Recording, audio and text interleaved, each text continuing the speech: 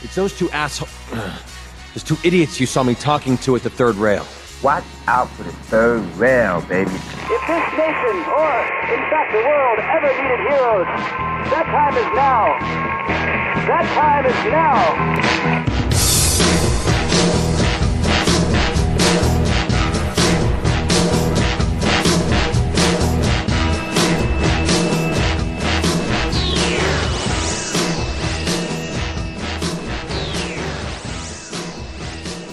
Like we see Kyle Rittenhouse every day lately.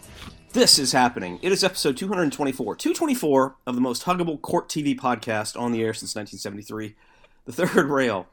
We are coming to you almost live in the mobile Third Rail studio. This time from Charlottesville, where the dancing Nazi is gassing the plaintiff's attorneys like it's a Taco Bell bathroom on a 2-for-1 taco day. Hi, how are you?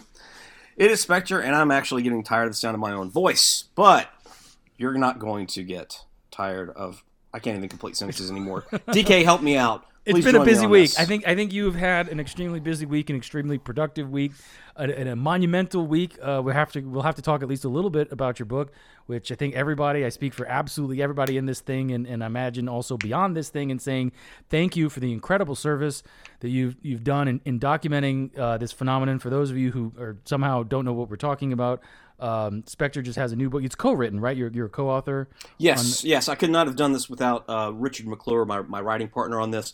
And also, this was his brainchild.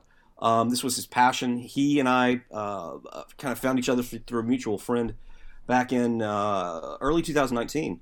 And he funded this project. He served as my editor. Really smoothed me out where I needed it. I did the field work and most of the writing, but he is what made it great. And this, I can't say enough about his role in this. He kind of has he's a public face, so he kind of is staying a silent partner on this as far as a lot of our publicity. Although I think we might get to have him on Tedious. That'd be great. Yeah, they're promising we can do a segment on the book. But yeah, it's called Opioids for the Masses: Big Pharma's War on Middle America and the white working class. You can tell that I can't even get my own title out of my mouth, that I'm a little bit brain dead. But yeah, it was a labor of love. How can we tell? I'm sorry, that was just a cheap. Yeah. I saw the cheap opening. I had to take it. Borzoi's not worries. here, so I have to fill in. No worries. And I also need to make sure to thank all the great people at AntelopeHillPublishing.com, because they also took the manuscript and really helped us streamline it, and they took what we thought was good and they made it great as far as I can tell. The reception is already. The people are excited about it, and it's a sobering look at this problem. So sorry, go on. No. I was just gonna say, but I think it's a necessary one. That's all I was gonna say.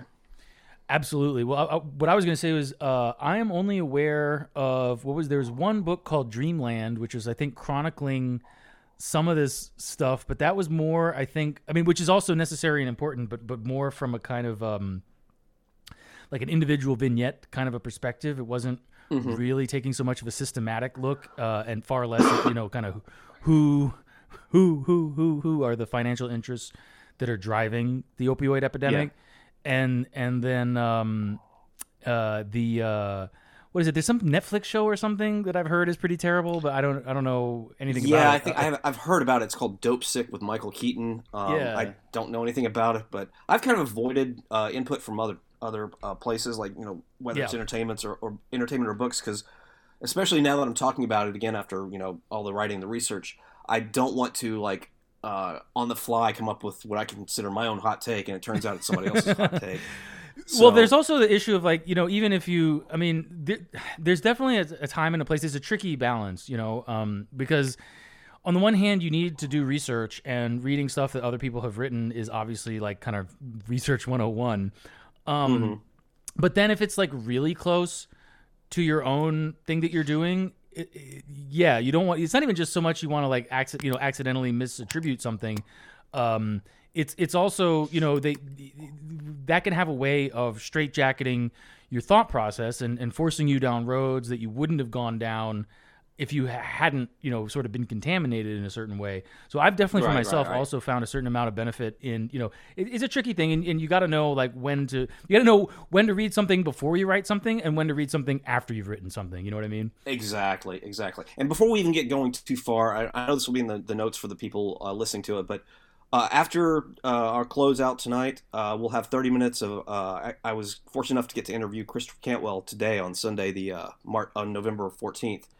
So we'll have that. That'll be played after the outro music. So just FYI. I'm so looking forward. Oh yeah, right. Which reminded me for my frame for this. But sorry, did you want to stay on the opioids thing for a second before pivoting to Charlottesville? Yeah, absolutely. I mean, come on. This is I'm excited. This thing came out on Friday. And it's just I think it's probably the best thing I've ever written. The time traveling sci-fi with dinosaurs and space Hitler doesn't. Oh Jesus Christ! Yeah, I posted cringe. Okay. No man, you got paid to write. That's awesome. That's true. Okay, so anyway, so this again was Richard's plan, and what we wanted to do is if you tell too academic a story. About the opioid crisis, even if you're like pointing a finger at who's behind it, it gets dry. It's not that interesting. And then there are like those stories like you talked about, like where there's vignettes of the personal stories. And I think those are very important, but a book of those could just be soul draining. And so, you get the impact, but boy, that's all it would be. And nobody, as far as we knew, had kind of taken this approach we were going to take. And also the way we went into it was, let's look at this as a murder. A crime has been committed. How would we go about this if we were investigating a murder, as well as as far as keep it entertaining and keep people reading the book, structure it as if it were like a murder mystery, at least the structure of it, not the content of it. And so I spent about 9 months on the road. I started up down in Panhandle of Florida, worked my way up through Appalachia, the Rust Belt, out to the Midwest, and hit the places that were most impacted by the opioid crisis at the time. And we used like the CDC heat map to determine like where the highest incidence of overdoses or overdoses with death, or just prescriptions per capita, that sort of thing. A lot of that information is surprisingly out there and has been for a while, and no one seems to be doing anything about the problem, but at least it's identified. So it's been like 3 weeks in one town, another couple of weeks, in Kentucky, another couple of weeks in Eastern Kentucky, another couple of weeks in West Virginia, and staying either hotels or Airbnbs along the way. Really getting to know the communities as best I could in that time period. And so when you read this, it's going to be some personal stories about people affected, whether it's a very compassionate drug court judge that I met, local sheriff. Local people running rehab clinics, a lot of them former addicts themselves, and then of course the tragedies of it. But it's interspersed with the big picture to look at the legal case, or I guess from a legal perspective of who was behind the murder, who was behind this great crime, and then the extent of it using the statistics and all that.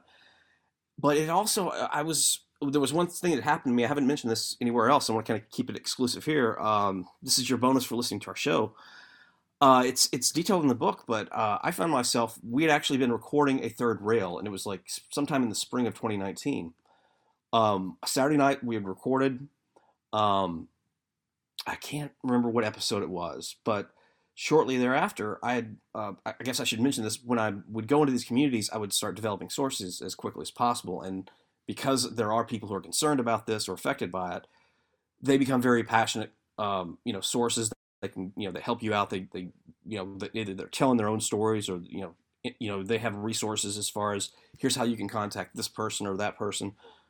And one of the people I'd met had just become kind of a friend over over a couple of weeks, and I got a text on her from her that her daughter.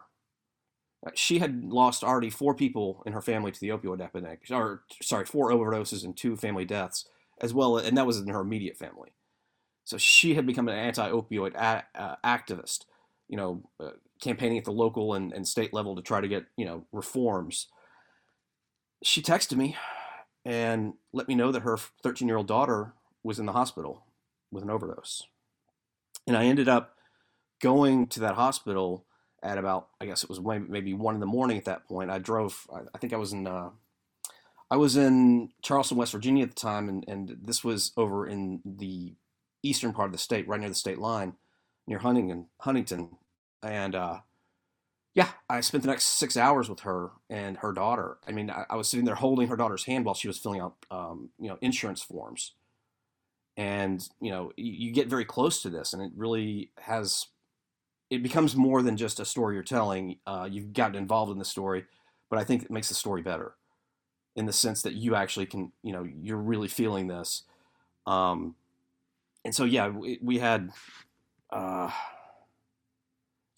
I get a little bit, because that was one of the emotional moments of this journey. I can only imagine how, that, well, I mean, again, I think everybody pretty much knows somebody, even if only, everybody has a friend, everybody has a family member, or a family friend or a friend of a family member or something who's been affected by this, right? I mean, that's and it's been going on so long now. I remember when OxyContin first came out, essentially, and was or at least I don't know, when did it come out? Maybe we can go over a little bit of that history. Oxy itself came out in late. I think it was. I'm sorry, but there's a lot of deep research. I think off the top of my head, it was 1996 or 1997. Yeah, I do. And then not long thereafter, it's hillbilly heroin started exploding. Yeah, and it just went, cut through white America like wildfire, and mm-hmm. Yeah, it's criminal, as you say. It's approaching it as a crime, I think, is the right way to look at it, for sure. Well, I mean, there's and we can pivot to this in a minute, but there's 20 gentlemen and organizations on trial, in a civil trial over the death of one person in a car wreck. We're talking about 400,000 people who've died as a result of opioids since 1999. And the manufacturers have been. Sorry, go on. I was just going to say, and to your point about how this, affected, we looked at this, we got to look at the impact on individuals and their families, but also on entire communities. I told a story about, we were in Jasper, Alabama. It's a coal town. And I think in the mid-1990s, the coal mines had closed, and that, devastates a coal town. And so you already had a lot of poverty, unemployment, and this just exasperated it. Well, as with so much of the rest of rural America, as the opioid epidemic swept through there, and somewhere around 2015, a coal company, the energy prices were such that a coal company thought, we can make this this coal mine run again. We need to hire 500 people to get it up, and if you hire 500 people for an operation that size, you're going to create other businesses, you're going to create other jobs. So this would have been just a blessing for this small town, and they couldn't find 500 men willing to work in the coal mine who could pass a drug test. So they scrapped their plans. Think about what that's done to that community. What those jobs could have done for that community. Yeah. Coal jobs are hard jobs, but they're high paying, or they're good paying jobs. Right. And so, the addiction there continues, as does the unabated poverty and unemployment. Well, that's So, but yeah, I mean, sorry, I didn't mean to be too much of a no, but it's important, and it's a story that needs to be heard, needs to be told, needs to be heard, and there are heroes in this book. There are stories that that are heartwarming or uplifting. They're white pilling, for lack of a better word. Because there are people that are, on the ground trying to fight this thing. But the problem is their enemy is this gigantic big pharma operation run by mostly the tribesmen. And, not a lot you can do when that's your enemy, as we saw with the Purdue pharma verdict in civil verdict in September. That is actually included in the book as well. Right. Oh, that's good that you were able to get that in there, because I know press lead times being what they are, it could be hard to, even up to a year before publication, if not more. Be hard to. Well, it really fell at the exact right time, and we were able to incorporate a couple new chapters, and kind of definitively, have that as like a definitive capstone on the whole thing. Yeah, capstone on the whole thing, as well as we are now the first. Have been some other books on the opioid crisis from different perspectives. This is the one that looks at it from the white working classes perspective primarily, and we're the first out of the gate right after this monumental decision that was still unfair, even though it was monumental. Well, on that note, maybe it's a kind of, I mean, who knows? But I have noticed, because I've been sort of I like to keep tabs on conservatard Twitter for a variety of reasons. Mainly, I guess, to sort of like, what are the conservatards talking about today? And how can we benefit, or and so on. But there's been a noticeable shift among, I guess you could call them edgy conservatives. Conservatives who who basically the gatekeepers to our thing, right? And so I keep tabs on like Matt Walsh, who I guess, what was it, just the other day he said in reply to Dinesh D'Souza that he just call it anti-white. Essentially, like, they hate white people. That's what motivates them. Which is like, okay, now imagine this is a man who is 100% owned by Ben Shapiro. Ben Shapiro owns this man's anus. 100%. Right. Like on the deed, it says like, property of Ben Shapiro. Yes, so he's got a tattoo back there from what I hear. Right. And he's out there saying like, the thing is that they're actually, let me see if I can pull up the actual, I can't find it. Anyway, but yeah, it's he has to say like, well, it's actually what they hate is, here we go. So Dinesh D'Souza says, it's a pattern with Biden. If you don't vote for him, quote, you ain't black. Young blacks are, quote, predators. His best buddies were segregationists, so it's more than a talking point. His best buddies were, oh my God. So it's more than a talking point to say there's a deep vein of racism that still runs through the party. And then Matt Walsh, quote, tweets him and says, quote tweets Slanesh D'Souza and says, the racism in the modern Democrat Party is entirely anti-white. They use and manipulate all racial groups, but they actually hate white people. That's the truth, and that should be our message. People confuse indifference with hate. Democrats are indifferent to everyone, but the racial group they are actively trying to marginalize and demonize are whites. I mean, they excluded white farmers from their farm bill, blah, blah, blah. Similarly, in the same kind of a dynamic, and this is where I was going with this, I like to keep tabs on Sean Davis, of the co-founder of the Federalist, which is like, again, occupying this kind of, way out there space within conservative land. And he has recently developed a habit of retweeting Mystery Grove publications, who are like, they're great at like optics, but they are 100% our guys. And I mean, a lot of the content has to do with Kyle Rittenhouse. Some of it has to do with Spanish Civil War, and I'm sure part of it is just given that there's so much grist for those particular two mills, in particular, obviously all the Rittenhouse stuff. Like I saw Cernovich retweeting Mystery Grove and Posobiec retweeting Mystery Grove. Point being, this is, I think, exactly the kind of crossover work with crossover appeal that, I mean, I'm curious to see the reaction from conservatard world, because it's right up their alley in a whole bunch of different ways, and a bunch of people are going to be pinging them about it. I saw Scott Howard's book, the Transgender Industrial Complex, which is really one of a kind, and I think everybody should. I mean, it's just exhaustive in its documentation of the phenomenon. It has, definitely made some impact in some of the arguments, and people having. I saw people referencing it in Rod Dreher's blog and stuff like that. So Antelope Hill is breaking through, and there's definitely potential for this book to make an impact with a readership beyond just people who like you just buy Antelope Hill Book of the Month because that's what people do, and should.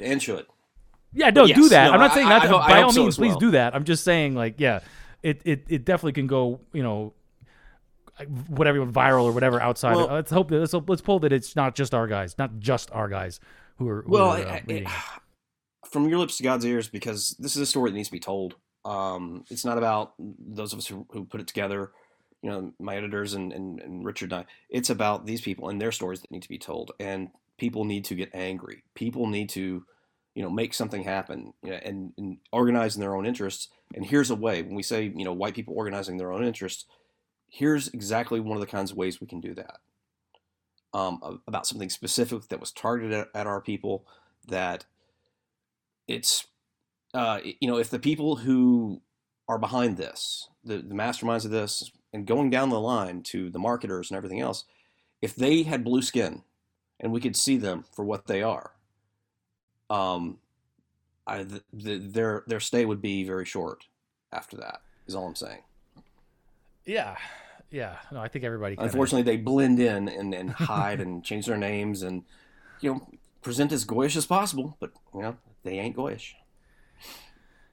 That feels like, if it's all right, we at least something of a opportunity to transition to Charlottesville, or did we have more that you wanted to say? No, that's good, because if I'm not careful, when I get too much into this, I get a little Fed posty. No, I hear you. I hear you. 400,000 murders, 400,000 murders, and zero criminal liability.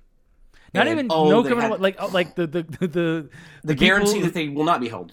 The murderers colluded with their cousins on the other side, in government, to ensure that they would never be criminally liable, right? Yes, and then they're going to be, they'll pay some fines. Most of their money's protected, and they won't be working in that business anymore. But the company gets to reform in the public interest, supposedly, and they'll be selling the cure for the poison that they sold in the first place. So and Mitt Romney's investing in it, right? Doesn't he run some clinics or whatever? I'm sure. I'm absolutely sure. The whole thing makes me sick. It's just terrible. So yeah, I think it's time to end this segment before we start speaking in coded language using our front stage backstage behavior. Jesus Christ! Speaking of Charlottesville, huh? Yeah. So I wanted to So I wanted maybe to I guess we should probably cover, for those who haven't been able to follow as closely as we fortunately have, and you've been doing great write-ups for the Hyphen. That's national-justice.com. Has there was a period where you blanketed the whole page, which is great. And I think Stryker deserves a little time off for all the work he does. I mean, he's bringing in major scoops on the regular. Yes. So I think he has earned a little time away. 100%. But and I do want to say that both DK and I have been live blogging, or at least live telegramming, I guess, the trial as well. And DK, you've had some. I know we're going to sit here and blow smoke up each other's butt, but somebody's got to. It's a job that has to be done, and I'm just the man to do it. No, you've had some really great observations, and I think having two different voices, you on the Third Rail Telegram channel and me on my own channel, I think we're catching things that the other might not catch. And I think that if you can't listen to it at work, if you're like me and you hate reading, and you don't want to read on National Hyphen, you can at least follow our Telegram channels, and you'll get a sense of what's going on. Definitely, and thank you for that. And yeah, I also want to say, this is kind of where, I was thinking about, how do I want to talk about it, or how do we, keep this fresh for people who maybe, if you can't get enough content about it, or even if you, are just curious. To me, one of the most interesting dynamics of this is, because I've been following a little bit of Molly Conger's Twitter, just like how, I want to see what the other side says, Sure. I check it out on the regular. Yeah, just to make sure I didn't miss something. Okay, so considering it important, maybe I'll consider it important from a different perspective. There were a couple points where, for example, I remember, during Richard Spencer's cross-examination of Seth Wispelwey, there was some disagreement, or I don't know, on our side about, some people were like, "Oh, he did great." I know you had high praise. I think he did well. I was upset, and I know we were talking about this, earlier. I was a little upset because there was a really dramatic moment, and I would tell people, when we make this into our whatever the goyish version of Hollywood is, that the way that the scene is going to play out in the movie that we make, that I'm going to write the script for, is that because there was this really dramatic moment, Seth has basically been exposed as a fraud. It's very clear, like the first thing out of the gate, Richard asked him, what's sola scriptura? And he's like, I don't know. It means only scripture, but my Latin's bad and I don't really know. And he's like, okay, so pretty much, if you have if you're a reasonably intelligent person with a high school education, you should be able to answer that question. And here's an ostensible Christian reverend with a master's in theology or whatever from Princeton Theological Seminary who can't answer this question, right? He couldn't answer whether he thought Jesus was without sin. Right, and you just know that people on the jury are like, "What the fuck?" Like, I mean, Yes. do you believe Jesus without sin? He's like, "I don't know." And Kaplan is there seething of objection, and keeps getting overruled by Moon. Oh yeah. But then Richard is like, okay, so let's talk about the Battle of Jericho. Can you tell me about the Canaanites? He's like, did God love the Canaanites? And Kaplan objects, Moon overrules, and Seth is like, who are the Canaanites? He's like, who are the Canaanites? What do you mean? Like the people in Canaan, right? He's like, yeah. Oh, they get to the city is Jericho, and what happened to the inhabitants of Jericho? Seth, I don't actually know. I don't know that I believe that he didn't remember, because for those of you who out in Rio Ryan-later who don't remember, where Richard was going with this, and it was very clear to me, and this is why I was very upset in the moment that he didn't land this punch, because it was right there. God commands Joshua to bring down the walls of Jericho with the horn and then murder every man, woman, child, and animal. That's like not just the men, but the women and the children and even the animals. And I don't even think I don't think they even allowed like war booty. It was like anything valuable had to be destroyed. It couldn't be taken. That was like that was what the volcano demon commanded in this story, right? Sorry, I know I'm actually pro-Christian, but this is, I mean, to me, this was always the kind of stuff that I was always that's some psychopathic shit. And for anybody who's wondering, he had presented earlier himself during the plaintiff's interrogative as he's this deep Christian. That's why he was there that day. Yeah, out of my deep, sincere Christian faith. Yeah, to bear witness for my blah blah blah. He had done the whole thing about the reason we have to fight fascism and white nationalism is because God loves everyone, and He would not put up with this racism and homophobia and blah blah blah. So where Richard wanted to go was exactly that, to say, well, does God love everyone? What did He say of the? Yeah, what did He say about the Canaanites? Jericho? Well, and then you exactly, and then you have to go like he's caught them in this thing of like, either we have to say that God commands this and that how to there's a kind of obvious angle with that, or he has to sort of say, well, I think the Bible is wrong, which is I don't think he ultimately would have necessarily had a problem going there, given that he would refuse to answer, because it's true, these libtards and these sort of fake Christians, they don't believe. I once had a conversation with I won't say who, but just a very highly credentialed person in an academic establishment responsible for overseeing people who are going to be themselves handing out credentials, who said, there are, I was getting into a debate about what it means to identify. And I was like, well, I think, from my perspective, if you don't take refuge in the three jewels, you're not a Buddhist. And that's kind of like baseline for Buddhism. The example I was drawing, I was like, if you don't, at a very, I know there's arguably different Christian sects will have different ideas about baptism, but if you don't believe in the resurrection, you're not a Christian. She's like, well, I know Christians that don't believe in the resurrection. I'm like, well, they're not Christian, Right. but that's the kind of attitude that a lot of these people have, is they're quote unquote Christians, but they don't believe in the resurrection, and they don't believe that Jesus was without sin. And they just want butt sex and drag queen story hour everywhere. That's their idea of Christianity or something. So I just want to throw this in there. Yeah. Just about that kind of Christianity. I told you guys this morning in the chat, the show chat. Oh yeah. But I got dragged to exactly one of these kind of churches. I didn't know it. A social group, so I couldn't easily beg off. But the pastor was a woman, and it's right there's the problem. And they also had a pronounless program as far as God the parent instead of God the Father. And I was just, and they passed around this sign-in book, and so I signed in with just 1 Timothy 2:12. And my girlfriend found out, and she was like, "What did you do? Are you gonna piss them off?" And she looked it up, and the actual from the King James version, it's, "But I suffer not a woman to teach, nor to usurp authority over the man, but to be in silence." And I'm thinking, how could I get in trouble? I have just quoted, or I've just given them a passage from the New Testament. And they don't even have the cope. They're like, oh, that's the Old Testament, and it was superseded. That doesn't even... No. And so it's exactly how did I troll you? By giving you something you believe in, or you're supposed to believe in? Yeah. Right. I don't think that's going to work. So anyway, that was just an amusing moment today in thinking about these kind of fake Christians versus, the real masculine, absolutely. Well, good old fashioned Christians. The thing that upset me was that it would have been so easy. Because like at one point he was like, I don't remember. Could you refresh my memory? Which, for those of you, it's kind of a meme at this point. But for those listening in the trial, it's like, and it's also a standard procedure. But this is, because you're not, if you catch a witness in a kind of trap, like one easy way for them to get out is to say they don't remember. So one way to kind of keep them caught in that trap is you quote refresh their memory by showing them something.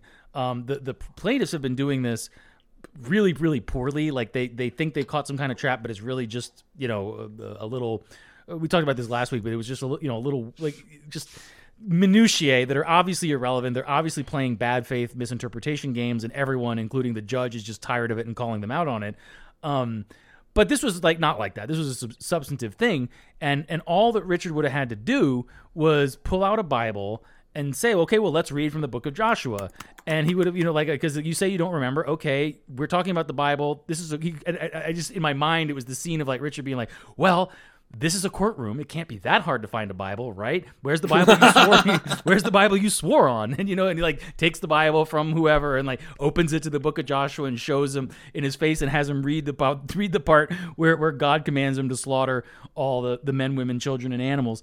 And then, it would just be so great, but I thought of it as a missed opportunity, and this is where I was going with this is there have been several points where like either there's some amount of dissension over like I thought Parrott started pretty strong and then fumbled before recovering, versus I know Kessler was really upset with Parrott for most of Parrott's testimony, and then other cases where everybody were all kind of in agreement, like, oh, that fell really flat, or like when Hopper, I'm sorry, but I think Hopper is fucked, and I think he kind of deserves to be fucked personally. I don't know if I'm gonna piss anyone off with that, but like hearing it's just when you're just a total spur. Well, like I was just gonna say I have tried to like I always like to say that there's no white man that's beyond redemption. But we also don't need to have idiots. Right. And yes. I have tried to contextualize this. I was thinking, obviously we all posted edgier stuff back as humor back in around 2016, 2017, because we never could have dreamed that within 4 years the world would change to where an obvious joke is used against you. As if it were evidence. A joke that says like they were grilling Cantwell when Cantwell was like, "This is a joke," and they had an so-called expert testify who's like, "Yeah, but he said it's a joke, but that's just a way of him being serious." It's like, shut the fuck up, you fucking like. Yeah. And in Dylan Hopper's case though, and his testimony in like Pistolas, these guys, I mean, they did not help themselves by trying to provide context or that showing that this was a joke. Yeah, they tried to take it seriously and act like badasses. Yeah, and it made them look like sociopaths. At a minimum, it made them look really bad. I think we're all in agreement on that. And everybody said it. That's where I was going with this. Is like you will find on our side, and I think fundamentally is because as Borzoi often says, the right memes to truth. We are not afraid of the truth. We stand for the truth. The truth is on our side. We are on the side of the truth. And, when the truth is that some of the people who we are aligned with or whatever, however you want to put it, people who have fallen under our umbrella at one point or another behave badly or don't comport themselves well or, make life harder for themselves and the rest of us. Typically, we're not afraid to call them out on it. And we're all in agreement. We're all very public about saying like, okay, this didn't go well for us. You never get that from the other side. And that's why I wanted to say, like, I know that there's at least one or two journalists who are going to be listening to this when it goes out because we've advertised ahead of time that, we have this bit with Cantwell coming up. And I'm really glad that you're having to listen to all of us, like, prior to listening to that. That actually makes me really happy. And I just want you to know that, that if you actually had the truth on your side, you wouldn't have to lie like this. Like, for example, I want to pull out, and I hope Molly, you're listening to this right now, because Molly Conger had some. This is the kind of misrepresentation. This is the kind of thing that we're not doing. When something goes well, when there's an obvious trap. I mean, maybe we have differing perspectives on it, but at the very least, we're going to say like, oh well, they're doing this, and this is what's happening, and trying to contextualize and say what the actual issue is.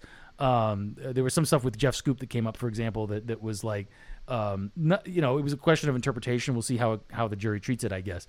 So during the testimony of Elizabeth Sines, who perjured herself multiple times, including her because Jason provided documentary evidence of her involvement with the National Lawyers Guild, which she claimed not to know about the existence of. I mean, she's like, oh, I may have attended a meeting once. It's like, okay, you lying bitch. Oh, I just don't know what they're about. But no, you actually were you were a card carrying member, yes.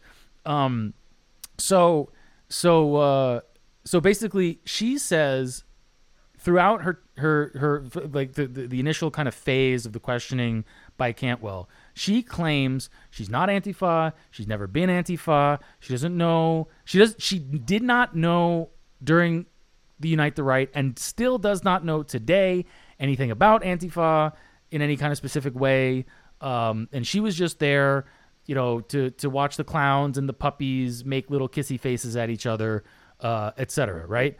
So Cantwell then plays a video that she deleted. She initially had up and then she deleted for reasons that are kind of in dispute. She eventually claimed that it was because she was crying in it, where Cantwell was like, no, it's because he had a guy with a weapon in it. Molly Conger, in her tweet, misrepresents this in a really interesting way, this exchange. She says, this is why Cantwell wanted to keep playing the video. Someone in the crowd starts a chant of antifascista. Elizabeth agrees she hears it now, but doesn't actually recall hearing it at the time. Now, there's a lot to unpack in this little tweet by Miss Molly Conger. It's presented as just the most innocent little exchange. Nothing more than that. Come on. Not even just, yeah, it's like you wouldn't even know. If I'm reading this thread, I wouldn't. It's like, okay, somebody starts a chant. No. And you know this, Molly, because it was a huge dynamic moment in the trial. It was, I don't know how definitive it's going to be for the jury necessarily, but it was a huge moment because it wasn't just that somebody in the crowd started the chant. Elizabeth Sines is on video loudly chanting along with the chant into the microphone that she's using to record the chant. It's not just that someone in the crowd starts it. It's that the chant gets picked up and Elizabeth Sines herself chants it multiple times. Like, top of her, loudly, clearly, full-throated chanting, anti-fascist, or whatever the fuck. I don't know, they're fucking stupid bullshit. I'm just... she is chanting along, and it's not. I don't know what the chant is, but I know that it's got a good beat and you can dance to it. Well, that was the I love that was so great because it wasn't clear initially what happened, but Kaplan or whoever, somebody on the plaintiff side had to object. Be like, I know that Mr. Cantwell has, because all you can hear on the on the line was like the chant whatever the fuck it was, anti-fascista, I think is the cadence. And you just heard it like maybe 7 or 8 times at least, and that's when she jumped in and was like, I know that this is entertaining for Mr. Cantwell, but he needs to stop dancing, and it's a form of badgering the witness, which is I'm sure that's true as a matter of courtroom procedure. I just about fucking like died laughing. Oh my god, yeah. Well, that's just like, he is officially his new nickname is no longer the crying Nazi. He is the dancing Nazi. You got the dancing Israelis and the dancing Nazi. But no, I mean, the thing is, and I like, again, you never know. I mean, we only have access to the audio. We don't even have a video feed. But I have to imagine the jury is there watching it because, like, what I have to assume, they've got to be amused, was happening is yeah, of course they're amused. But beyond that, it's like he is, how to say, what I imagine he's doing, it was a mockery of her. Like, yes, he's dancing. He's like, oh, look at this catchy thing I'm like dancing along to. But it's like, you weren't. He's communicating viscerally, bodily, how enthusiastic and wrapped up she was in this chant. And Molly leaves out, tellingly, again, the next question. He's like, so what does that mean? She's like, what does what mean? He's like, what does the chant means, Elizabeth? And she's like, well, I don't know. He's like, and he's like, really? You don't know what antifascista means? She's like, extremely sheepishly, she's like, well, I guess it probably means anti-fascist. I don't know. And it was just, she was so defeated. Here's a little behind the scenes with Cantwell. Everybody thinks that now when he's showing these videos with all these different plaintiffs, and he's like pointing out all the people around them with weapons or flags or banners, that it wasn't some little innocent church group or students, that these were actually hardcore Antifa all around these people. a lot of the video he's seeing, when he takes them through it and walks them through it, he is literally seeing for the first time. He has not gone into this knowing what all of the plaintiff's evidence is because of his situation, being held in jail during the duration of this trial. So he goes into it a little better than I could. But I just want you to know, like, that was unfolding for him and getting the chant. That was a surprise to him. And he actually got to the part where she was saying, "Hey, Josh, we need to come to your house." And wait, so he didn't know that she said Josh in that video? No. And oh my God. Okay, it was so natural. I thought he had her like pinned from the start. No, he did not even know that was coming. And on top of that, he said he knew he was on something when immediately the plaintiff's attorney started jumping up and objecting.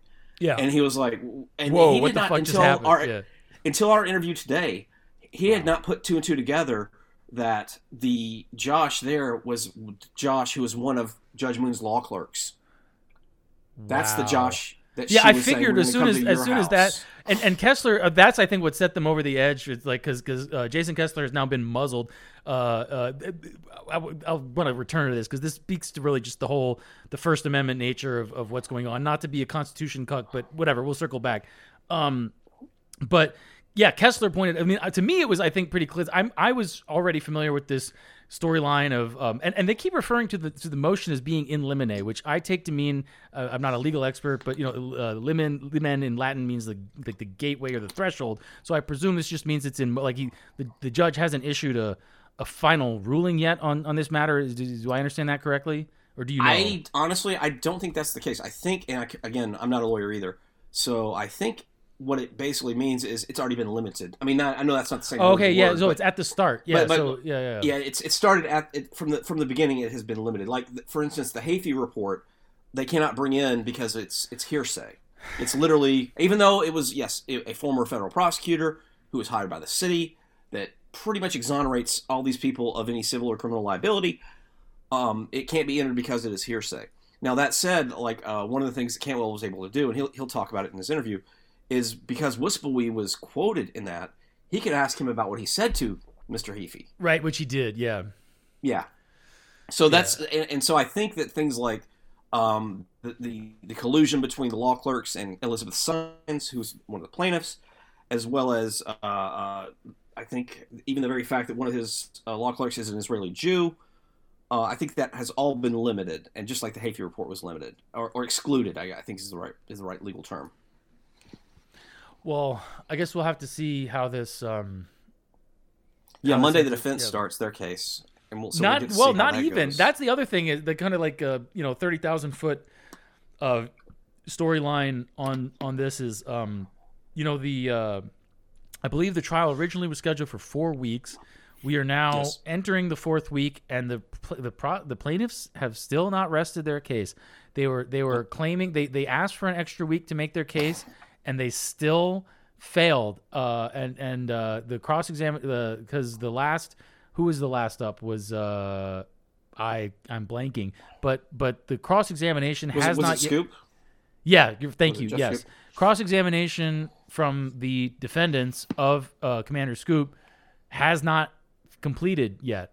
So so we'll at least have a little bit of that in the morning, and then hopefully on Monday hopefully they'll rest their case. Yeah, and then so I mean I understand the desire. There was a moment at one point where Cantwell was trying to bring something up on cross, and Judge Moon was like, "Look, I know this came up on direct, but." Because the rule is basically you can only ask about something in cross if it came up in direct, which the plaintiffs have been using in very sneaky and underhanded ways to exclude all kinds of extremely relevant and in context from all sorts of things. But which, I mean, from whatever, to a certain extent, that's just their job as lawyers. But because that's how the system works. But anyway, the Judge Moon was like, "Look, I know this came up on direct, so in a sense." You are entitled to bring it up on cross, but we don't have to go down every rabbit hole or rabbit trail, he called it. He's like, we don't have to go down every rabbit trail. Like, in other words, I took that as an interesting. Like, I wonder how much. I mean, it's just this. You just want to know what's going on in the minds of the jury. It's so infuriating. But when you see the judge repeatedly slam the plaintiffs, shut them down, and that's to the point. I mean, the libtards and the Antifa on Twitter are very, very mad about this. They thought they had Moon in the bag because he has these Antifa clerks, and they do not, and they're very, very upset about it. But the interesting thing to me is like, okay, I mean, I understand. Like at this point, he just wants this fucking stupid case out of his courtroom, you know. But beyond that, it's like, in a way, it's. I mean, similarly, I think there was a point where who was it? The plaintiffs were mad because of some of the questions that Richard or Chris or someone was asking on cross. And they're like, objection, relevance. And then Moon snapped at them. He's like, I don't think most of the testimony was relevant. Go ahead. Oh, God, yeah. You know? And absolutely. And so it's just one of these things where it's like, yeah, you know. That was a fucking killer moment. Right. Yeah. It's if you're a jury member, like, what are you thinking at that? I mean, you have to be thinking, like, you know, because the question before you is, did these people engage in a conspiracy to engage in racially motivated violence? You have a car accident, a car crash as your violence, pretty much the only, you know, thing that you nobody knew the guy involved in that. Nobody gave him any instructions. There was no contact with him. But that's the only real. That's the only real thing you can point to, other than like kind of back and forth. Beyond some scuffles, right? Yeah. You know, some simple street brawls that you're gonna get in a thing like this. Of course you are, and everybody kind of both sides went in understanding and expecting that was what was going to happen. You know, they're trying to paint that on our side as like, oh, right, you knew it was going to happen, therefore you intended to cause violence. It's like, no, and there's all kinds of reasons why. You know, we don't want to litigate the thing. And I think the defense has done a good job of proving definitely that. You know, and I'm sure they're going to continue to do prepared for violence, but that doesn't mean that they were, you know. Exactly, and all they have to go in, and this was what I don't know if you were able to bring this up with Chris, but I was really upset though. They seem to have taken this tack in just the last few days of trying to, like, when we use people talking about, quote, triggering the libs. It's like, trigger means provoke. You intentionally provoke them, therefore, you know, you're responsible for the violence that they cause after you provoke them by triggering them. It's like, that's not what trigger means. You're lying about the meaning of triggering.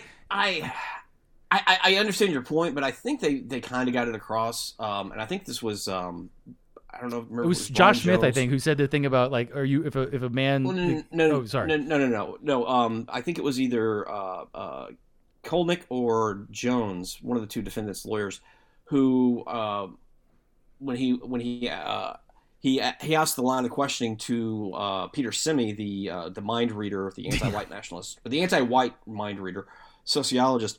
He said, so this is kind of like, are you making this akin to when a abused spouse, they bring it on themselves by saying something to the abuser?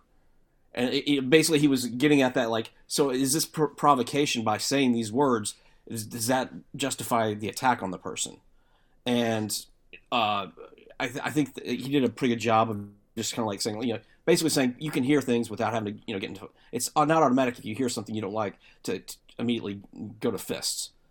I'm not really. He analogized it to like a battered. Yeah, battered spouse. Like, yo, you said something that upset me, and therefore I I beat you. You know, as I get to beat you. Yeah. Right. Yeah. And which is, you know, psychologically very much the dynamic. I think a lot of conservatives, not so much our guys, but definitely there's a lot of people on the right wing generally who have this kind of battered domestic violence victim attitude.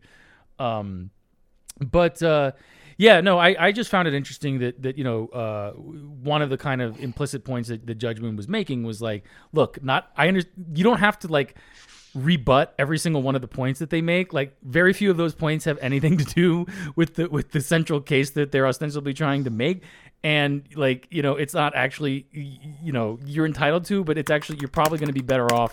And I do think at some level the defense will be better off rather than trying to, you know, exhaustively go one by one through every single one of the allegations that were made and proving them definitively wrong, which I'm sure they could do just about.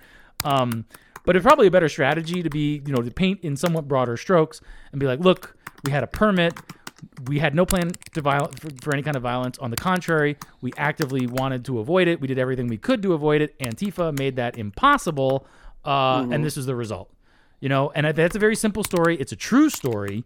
The video evidence that the plaintiffs themselves provided are like slam dunk proof of the truth of that story, as we saw over and over again on Cross, and we saw that from the video evidence that with Seth Wispelwe's testimony. We saw that in Elizabeth Sines videos from Facebook that she took. We saw that over and over and over again, and I'm sure going to continue seeing that as we move forward. Yeah. The question is, how long it takes. I think the jurors would be very, very grateful to have this wrapped up in a week. I don't know how realistic that is, but I think that would probably help them more than hurt them, even if it meant they had to skip over some stuff. Yeah, it might endear them to the jury a lot more as well.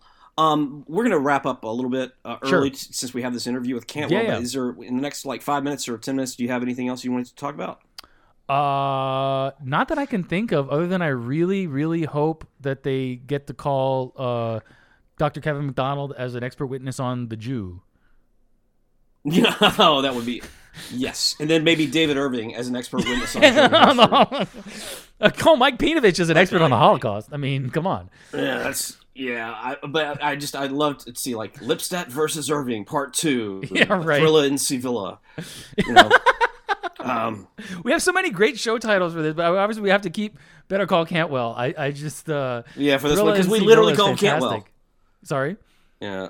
We have to call it Better Call Cantwell because we literally called Cantwell. We literally for this episode. Called Cantwell. I'm so looking forward. I haven't had a chance yet to listen to that. As soon as the show goes up, I'm very much looking forward to listening to that. I hate actually hurting my own brand, but I don't know if we'll have a sidecar this week based on whether or not anybody else wants to have me on, because I'm trying to spread the word around to as wide an audience as possible. And I know we have a loyal audience. But, I want to go to where some shows that may have some overlap, but may have some people who don't normally listen to us. So I don't know if I'll be doing any more this week. I think Mark Collette wanted me to come on his at some point. Nice. But we'll be back to a regular show with full cast on probably Saturday or Sunday of next week. So don't worry about that. Do you want to give some plugs on what you got going on with the National Institute for Gamer Review and others? The next episode of the National Institute for Gamer Review is up. We are... It's going to be on the Madden NFL football video game series. So that should be up by the time you hear this. Okay. And, the usual panel plugs for us. You can catch both coverage of the trial as it's going on, coming from both me and DK on the Third Rail Telegram channels and my Telegram channel. And then our daily coverage at national-justice.com is where we do the lengthier write-ups. Sorry, I am a bit brain dead, and I don't know if you can hear it in my voice. I'm getting a little bit hoarse at this point. Go to national-justice.com for Eric Stryker's incredible journalism and the trial coverage. Dissident-mag.com has some great journalism coming from the folks that bring you Fash the Nation. Go to National Justice Party to see the latest and greatest, including some new speeches from last week's NJP event from Greg Conti, Eric Stryker, and Mike Pinovich. Go to AntelopeHillPublishing.com for all your publishing needs, and especially for my book. I'm sorry, but I got to tip my own horn a little bit. And this whole episode, by the way, is dedicated to my partner on this project, Richard McClure. Again, this wouldn't have been possible without him. Thanks to both of you. You can join us every yeah. week. Yep. Oh, I appreciate that, man. Join us at the TRS Radio Network behind the paywall for premium content. It's therightstuff.biz/paywall. And that's it for this Quiet Sunday. Again, listen after the music, and you'll get to hear our interview with Christopher Cantwell live from Virginia, whichever prison. And check the show notes. There's information on how you can send him letters, both in Virginia as well as his primary federal facility that he's at. I don't know if he mentioned it on that interview, but he did say on his interview with Coach on Full House that he hasn't received a single letter so far. And so I made a little mental note that I definitely want to send him something personally, and I highly encourage any of our listeners, please send him some fan mail because he has not received a single letter so far. Well, and that's at this point it's criminal, and I'm going to get on it myself. I didn't know that. I didn't ask him about that. And you can also throw him some commissary cash at the URL will be in the show notes as well. So I guess that's it for this week. It is Quiet Sunday, and I have not written a single funny joke for the outro, much less. Well, I guess I never write a funny joke for the outro, but I I haven't even written a dad joke for it, so I guess we're just going to leave it at Mr. Producer. Hail victory. See ya, Kyle.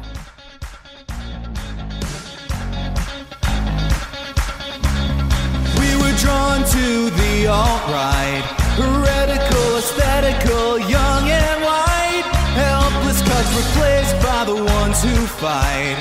Oh, we were born to stand together, born to band together, brothers in arms.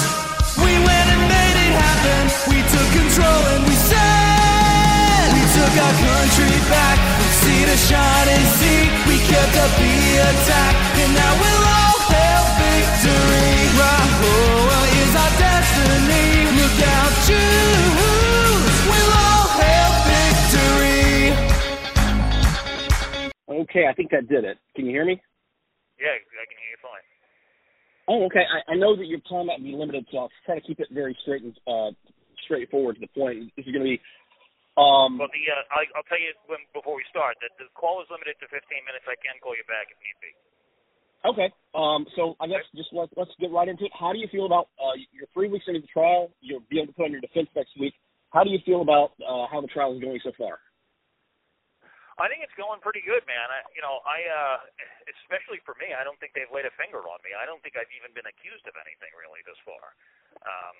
So I would say that things are going great. And then on top of that, I think I've embarrassed every single one of their witnesses who comes up and swears on the stack that there's no weapons there, and then they're chanting anti-fascista while I dance in a courtroom, right? So that was the highlight of my Friday.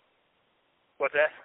That was the highlight of my Friday, listening to that and having you admonished for dancing during testimony. Admonished for dancing in the courtroom was a good one. I thoroughly enjoyed that. And, Friday was my birthday, as a matter of fact, and I couldn't have asked for a better present than to be admonished for dancing in the courtroom during the case that was supposed to ruin my financial life for eternity, right? And so I think things are going pretty well. I've embarrassed their fake pastor. I've embarrassed their fake white supremacy expert. I got their, the anti-Semitism expert to say there's no such thing as an innocent joke. And, I think it's been a thorough thrashing of the other side. And, absolutely. I'm thinking that they really regret dragging me into this mess right about now. So. That was one of my, I don't want to, get anybody's hopes up one way or the other. I want to manage expectations. But if there's one thing I can 100% guarantee out of this has not gone the way the prosecution expected it to, and you are in large part the reason why. I think you mean to say persecution. This is not a government case. That's right, persecution, the plaintiff, yes, absolutely.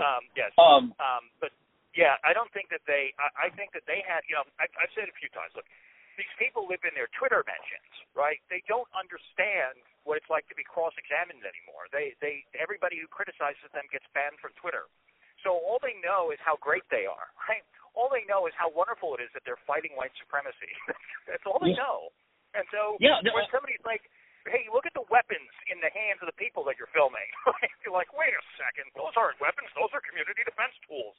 And they don't understand that doesn't fly in a courtroom, No. And I got to tell you, Molly Conger, Socialist Dog Mom, who's been live blogging this on her Twitter feed, she has expressed extreme indignation when the defendants, particularly you, get a chance to cross-examine the plaintiffs on the stand. Like, they should just get to accuse you, and you have no right to even question their word. How dare you, Mr. Cantwell? Like, what do you mean you're giving this guy the right to talk? What did we bother assaulting them for if you were going to let them speak, right? It completely defeats the purpose of our crime wave, if you're going to let these people talk. And so, they are incapable of comprehending these things because they spend their days lying and committing crimes to prevent themselves from hearing the type of things that they're hearing in this courtroom. And so, it's something that they are not, they're not emotionally equipped at the very least to deal with, And the big joke in my mind, I said to Michael Block, one of the plaintiff's counsel, right before we got started, I said, "Are you ready to lose to the crying Nazi?" He shrugged that off and walked away from me. And I don't think he had any idea what he was in for, right? Because here's the other thing. If anybody's been watching the public record of this case, I've been submitting written filings, and I've gotten smoked on like every legal argument I've made, right? People are making all these like lawyer memes about me, I've heard. But, I have not made a whole lot of successful legal arguments, and I've been just venting my frustrations into the public record of this case, accusing them of, bad faith and whatnot. And it really hasn't gone very well for me. And I think that they thought the radical agenda character was going to walk into the courtroom and carelessly drop racial epithets and curse people out and be completely uncontrolled and not do anything properly. Now, while I have dropped a few N-bombs and named a Jew or two, it has not been, an uncensored entertainment program quite like the radical agenda. I have actually, tried to make arguments based on the evidence and expose the truth. And I don't think that they were at all prepared for the sort of controlled chaos that I've been unleashing on them. Absolutely. One thing that people have observed, I don't know how much you're able to get feedback. I know that you have people telling you a little bit about what's happening out in the public sphere.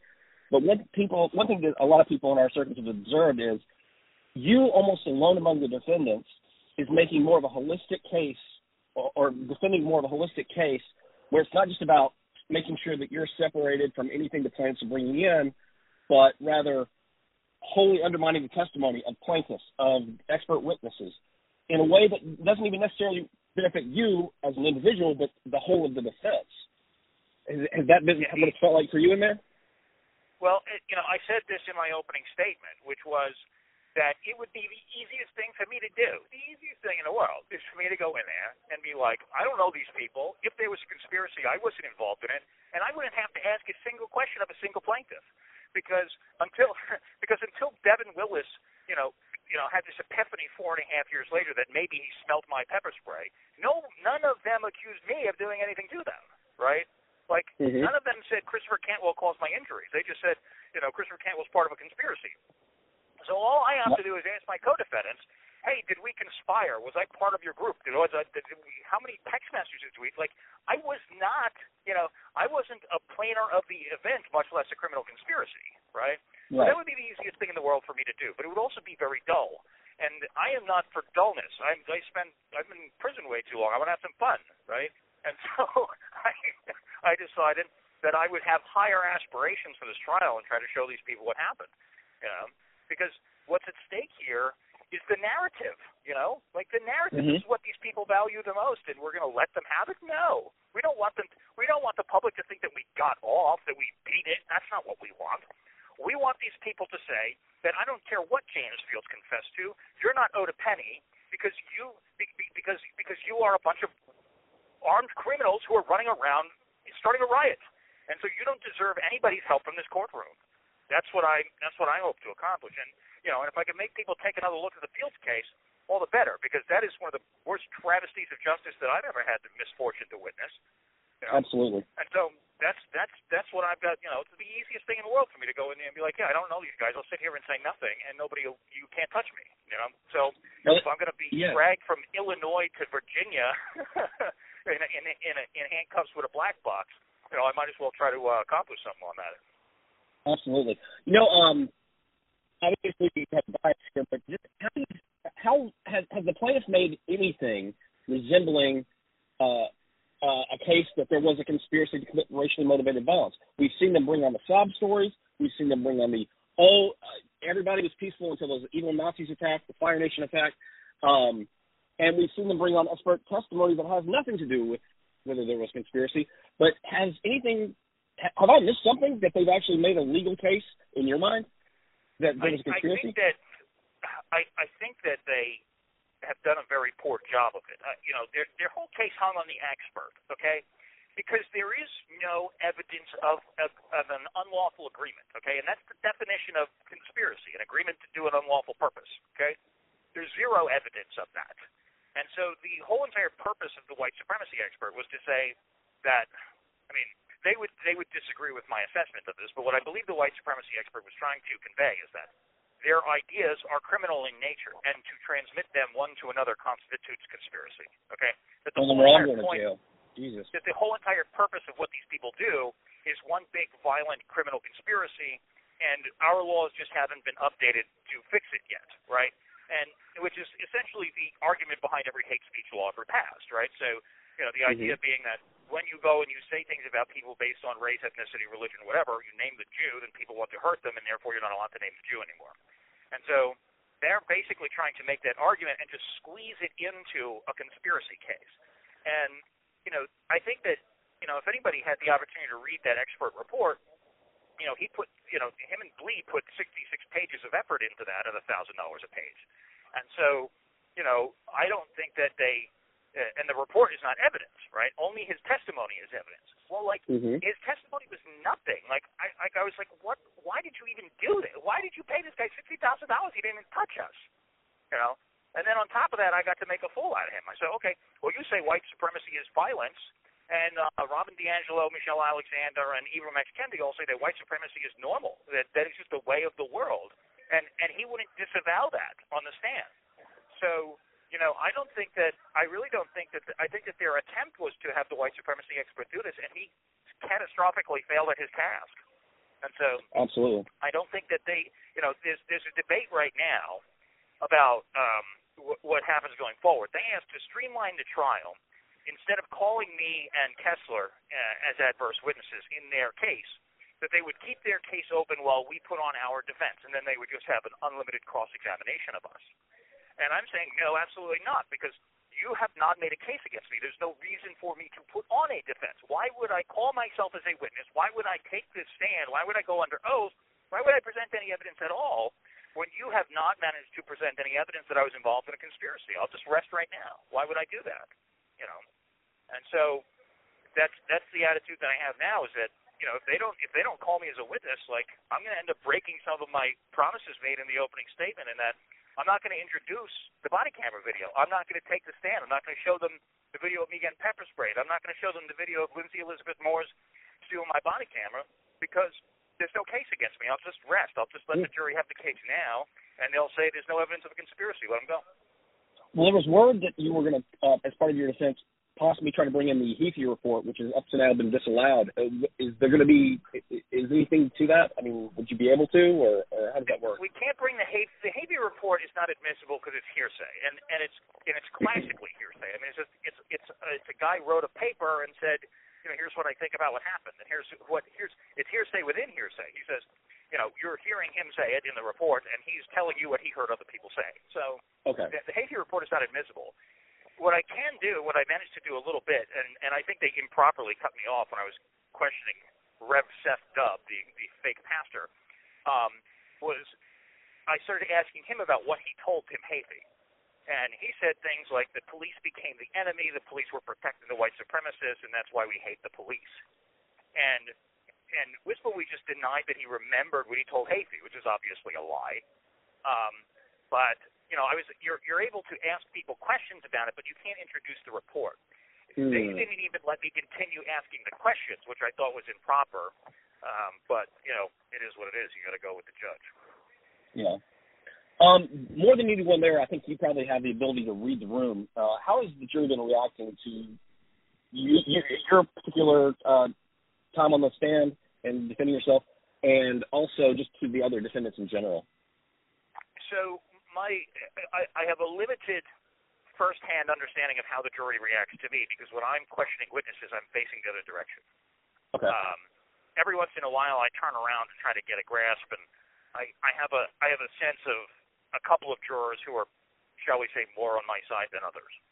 And that is something that I had a degree of expectation of from what I kept track of during jury selection. I am told that there are I'm told by my co-defendants that they're You have 1 minute left. And that they perk up at certain moments, and that at others, it seems that half the jury hates me. If you're down to continue this, I'll call you back after this thing cuts us off. That work? Okay, that'd be great. Okay. My perception of it is that half the jury hates me, the other half is loving the show, and that but at the end of the day, if the half that hates me just hates me for being a dick and does their job, that they haven't proven a conspiracy, so their personal opinions about me are neither here nor there. When I did my opening statement, I said fucking nigger and talked about Mein Kampf. I thought that was probably going to piss people off, but that was a strategy, because those things were going to come up during the course of the trial anyway. And so yeah, you took the sting out of them. Yeah, exactly. You're going to hear me say the most horrible things that I've ever said. They've been cherry-picked by an army of Jews. Like, of course you're going to hear me say bad things. So I better say it now so that... Okay, so... so I think, I guess the thing cut us off, but I more or less finished the point of, you're going to hear all these terrible things during the course of this trial. I might as well say them now. And then, when they... And it's a good juxtaposition, I think, too, because the only time that the plaintiffs mentioned Antifa in their opening statement was to deny that their clients would ever have anything to do with Antifa, right? But, Friday we've literally got them chanting anti-fascista, right? Rev Seth Dub is out there talking about the battalions of Antifa who saved his life twice and about the community defense tools, right? And so, the idea that these people are like, oh, yeah, our clients have nothing to do with Antifa, that has been completely blown out of the water, and now they know that they're liars. Yeah, well, okay, you know that I'm a racist. I'm a professional racist. As a matter of fact, before they took my payment processing away, I was a pretty commercially successful racist. And now you know that about me, and you're not going to be surprised by that during the course of this trial. But you are going to be surprised when Elizabeth Sines tells you that my friends don't carry weapons. Here they are on my video, armed to the teeth. Oh, that's been the best part of this is having you just get up. I mean, it's already, the plaintiffs are long-winded, they're annoying, they're nebbish, they have these grating accents, and it's got to be as tiresome to the jury as it is to you and to us in the audience. And then when it's finally like, yeah, I've got some questions, Your Honor. I mean, it's like you jump up there like Columbo and just like fire them off, and it's got to be entertaining, even to the jury that doesn't like you. It's like, well, at least we get a little bit of comic relief now. But he's also making these great points. It is the funniest, and here's the big gag about this too. Okay, if you pay attention, what I'm showing them is Plaintiff's Exhibit XYZ, Plaintiff's Exhibit, not mine. Exactly. Okay, this is their evidence that I'm using. All right, I've been in prison for 22 months. Okay, I don't have a private investigator out there figuring this out for me. Right, I'm in the courtroom. Okay, I did a bunch of work right before the FBI broke my door down. Okay. And I submitted this, 350-page document to the court with 139 exhibits totaling 10 gigabytes of data, all right? So I knew a pretty good idea about what was going on here. And I did that in January. I submitted that January 21st, 2020. And then at 3:30 a.m. on January 23rd, 2020, the FBI broke my door down, and I ain't been out of jail since, all right? And then I got my data when I was over at Marion, Illinois, in September. I got access to my data again, and then they shipped me out in October, and then they left me. And when I left the prison, they didn't let me take any of my papers with me. So all my notes, all of my data, all of my prepared opening statement, everything that I had worked on is in Marion, Illinois. Okay, oh, good Lord. And they shipped me over here, give me no time to prepare nothing, and then they put me in a courtroom with a court-provided laptop and a hard drive from the plaintiffs with their evidence on it. Okay. And that's my trial prep. Jesus. The court-provided laptop. And so what happened on Friday with Elizabeth Sines, I had never seen that video before. I had never seen it. I'm just like, let me go search her name in the plaintiff's exhibits. And I found her live stream video. And I said, oh, well, that's probably worth watching, right? So, I have a little bit of time with that laptop right before court starts. I have a little bit of time at lunch, and then we take these 20-minute breaks, and that's the time that I have to go through the evidence and prepare. So I watched this 8-minute video, and I'm like, weapon. Oh, that's a fun chant. I guess I'm going to play this when I go home. And you might as well dance. Yeah. And I'm like, I can't believe that this is happening. And they played, and the plaintiffs played a clip from that video. This is an important part to understand, right? The system would like to think that lawyers are innocent participants in this, okay? But here's something that's really telling. When they had a direct examination of Ms. Sines, they played a clip from that video, which is from the car crash to the time she runs down the alley, okay? Well, that's 6-7 minutes into this 8-minute video, all right? They know what's at the beginning of that video. They told the jury that they don't carry weapons, that they don't hang out with Antifa. Meanwhile, they just played a clip of a video where the beginning of the video is her running around with a bunch of armed people screaming, anti-fascista. So, these people are getting proven to be so dishonest by their own stuff. And I think that that's the biggest embarrassment of it for the people who are paying attention. It's one thing if it's Defense Exhibit 1. It's another thing when it's plaintiff's exhibit making you look like a fool. Absolutely. And they've had 4 years and $15 million to prepare for this, and this is the best they can do. And meanwhile, and we were prohibited from talking about their money, by the way. There was a motion in limine saying they were not allowed to say what a monstrosity of a crowdfunding campaign, this hashtag sue a Nazi nonsense that funded this lunacy, And of course, as soon as they started to talk about the National Lawyers Guild, everybody went nuts too. You're not allowed to talk about them. Oh, no. Yeah, there's been a lot that's been excluded that we found out, like in particular with Elizabeth Saenz. She's best friends with two of Judge Moo's law clerks and would send the guy money via Cash App, and there's a public record of this. And yet somehow, I mean, what lawyer would want to go into a court where the judge you're going up against is best friends? His courses are best friends with the plaintiff. Good Lord. Hang on a second. I think is one of the law clerks named Josh? I think so. Oh, my God. So. Okay. So I didn't understand. Something happened in the courtroom. She's on that video, and she says, Josh, we might have to come to your house. And I think, yes, who's Josh? That's who she was mentioning. mentioning. And then they jumped out of their chairs, and they objected, Your Honor. And the judge said, sustained. And I said, wow, I must have hit a nerve. I didn't even know what it was. Did? That's what it was. It was the law clerk. That's hilarious. Oh, yeah. Hey, Josh, this mob of armed roving Antifa chants might come to your house where you pay the bills with Judge Moose. Wow. I cannot believe we just made that connect. Oh, my God. Yeah. And there's been so much limited. Yes. I mean, this thing has just been cooking from start to finish. Let me ask you something about Judge Moon. A lot of people have observed that his pretrial written opinions and motions were very much obviously putting the thumb on the scale for the plaintiffs, allowing all of this crap. However, since the trial has begun and we've heard him publicly and he's doing his reactions in real time to things going on in his courtroom, it has seemed that whether he might personally lean one way or the other, he's definitely or seemingly playing it fair. Like maybe just 30 years of being on the bench and experience is kind of kicking in for this 85-year-old tired man. Is that your impression? How do you feel about it? It definitely is, and I'm shocked, literally. Okay, like I dare to say I'm impressed with his, seeming impartiality some of the time. Sometimes I think it's almost that I hesitate to even say impartiality because it almost seems like he's keeping score. Like, all right, they win one coin toss, they win another, is what I think a lot of these things are.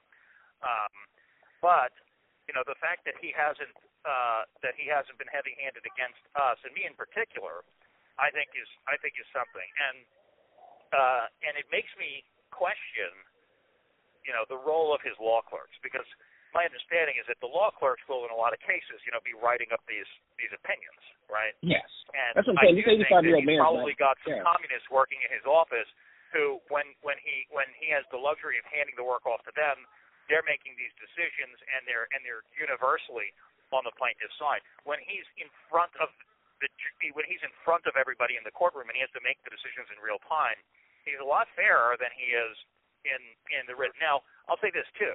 I don't know how fair his opinions were actually because I'm not an attorney, right? I'm making this stuff up. I'm not surprised if I lose every legal argument because I'm not suited to the task. And these people, I gather, are much better paper lawyers than they are trial lawyers, is what I've figured out through dealing with them in the courtroom. They don't seem to be very good at their jobs when it comes to actually like persuading people in a courtroom. Their opening statements were screechy, preachy, annoying, you better agree with me or you're a Nazi too type stuff. Mm-hmm. And I can't imagine that anybody who had any feedback, any interaction with the real world would have thought that was effective. And they seem to be getting caught off guard by their own evidence. So, these people, maybe, I understand there's two types of lawyers out there. There's paper lawyers and there's trial lawyers. And I think that these people might be better paper lawyers than trial lawyers, and that may be the cause for the disparity too.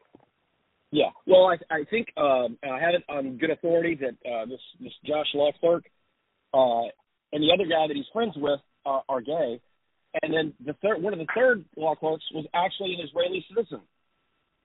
Yes, so, that's right. Yeah.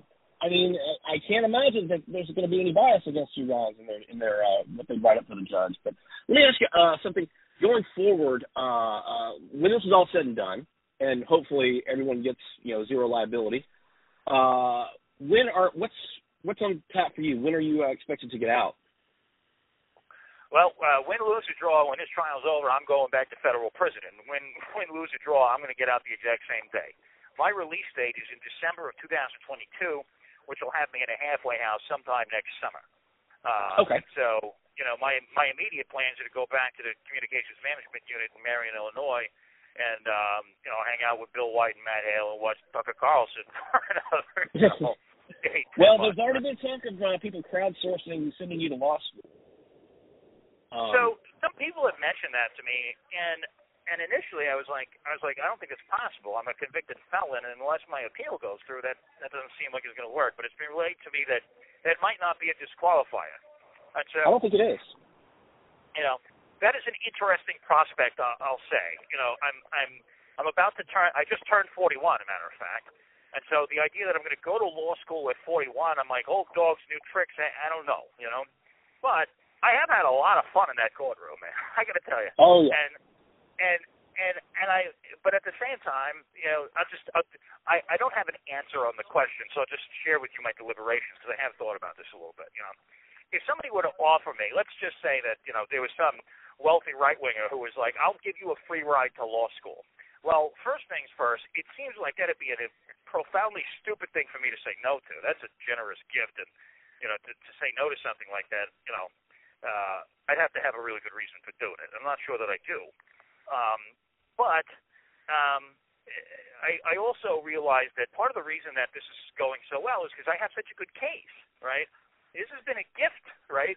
If my criminal case, for example, it wasn't nearly so clean cut, right?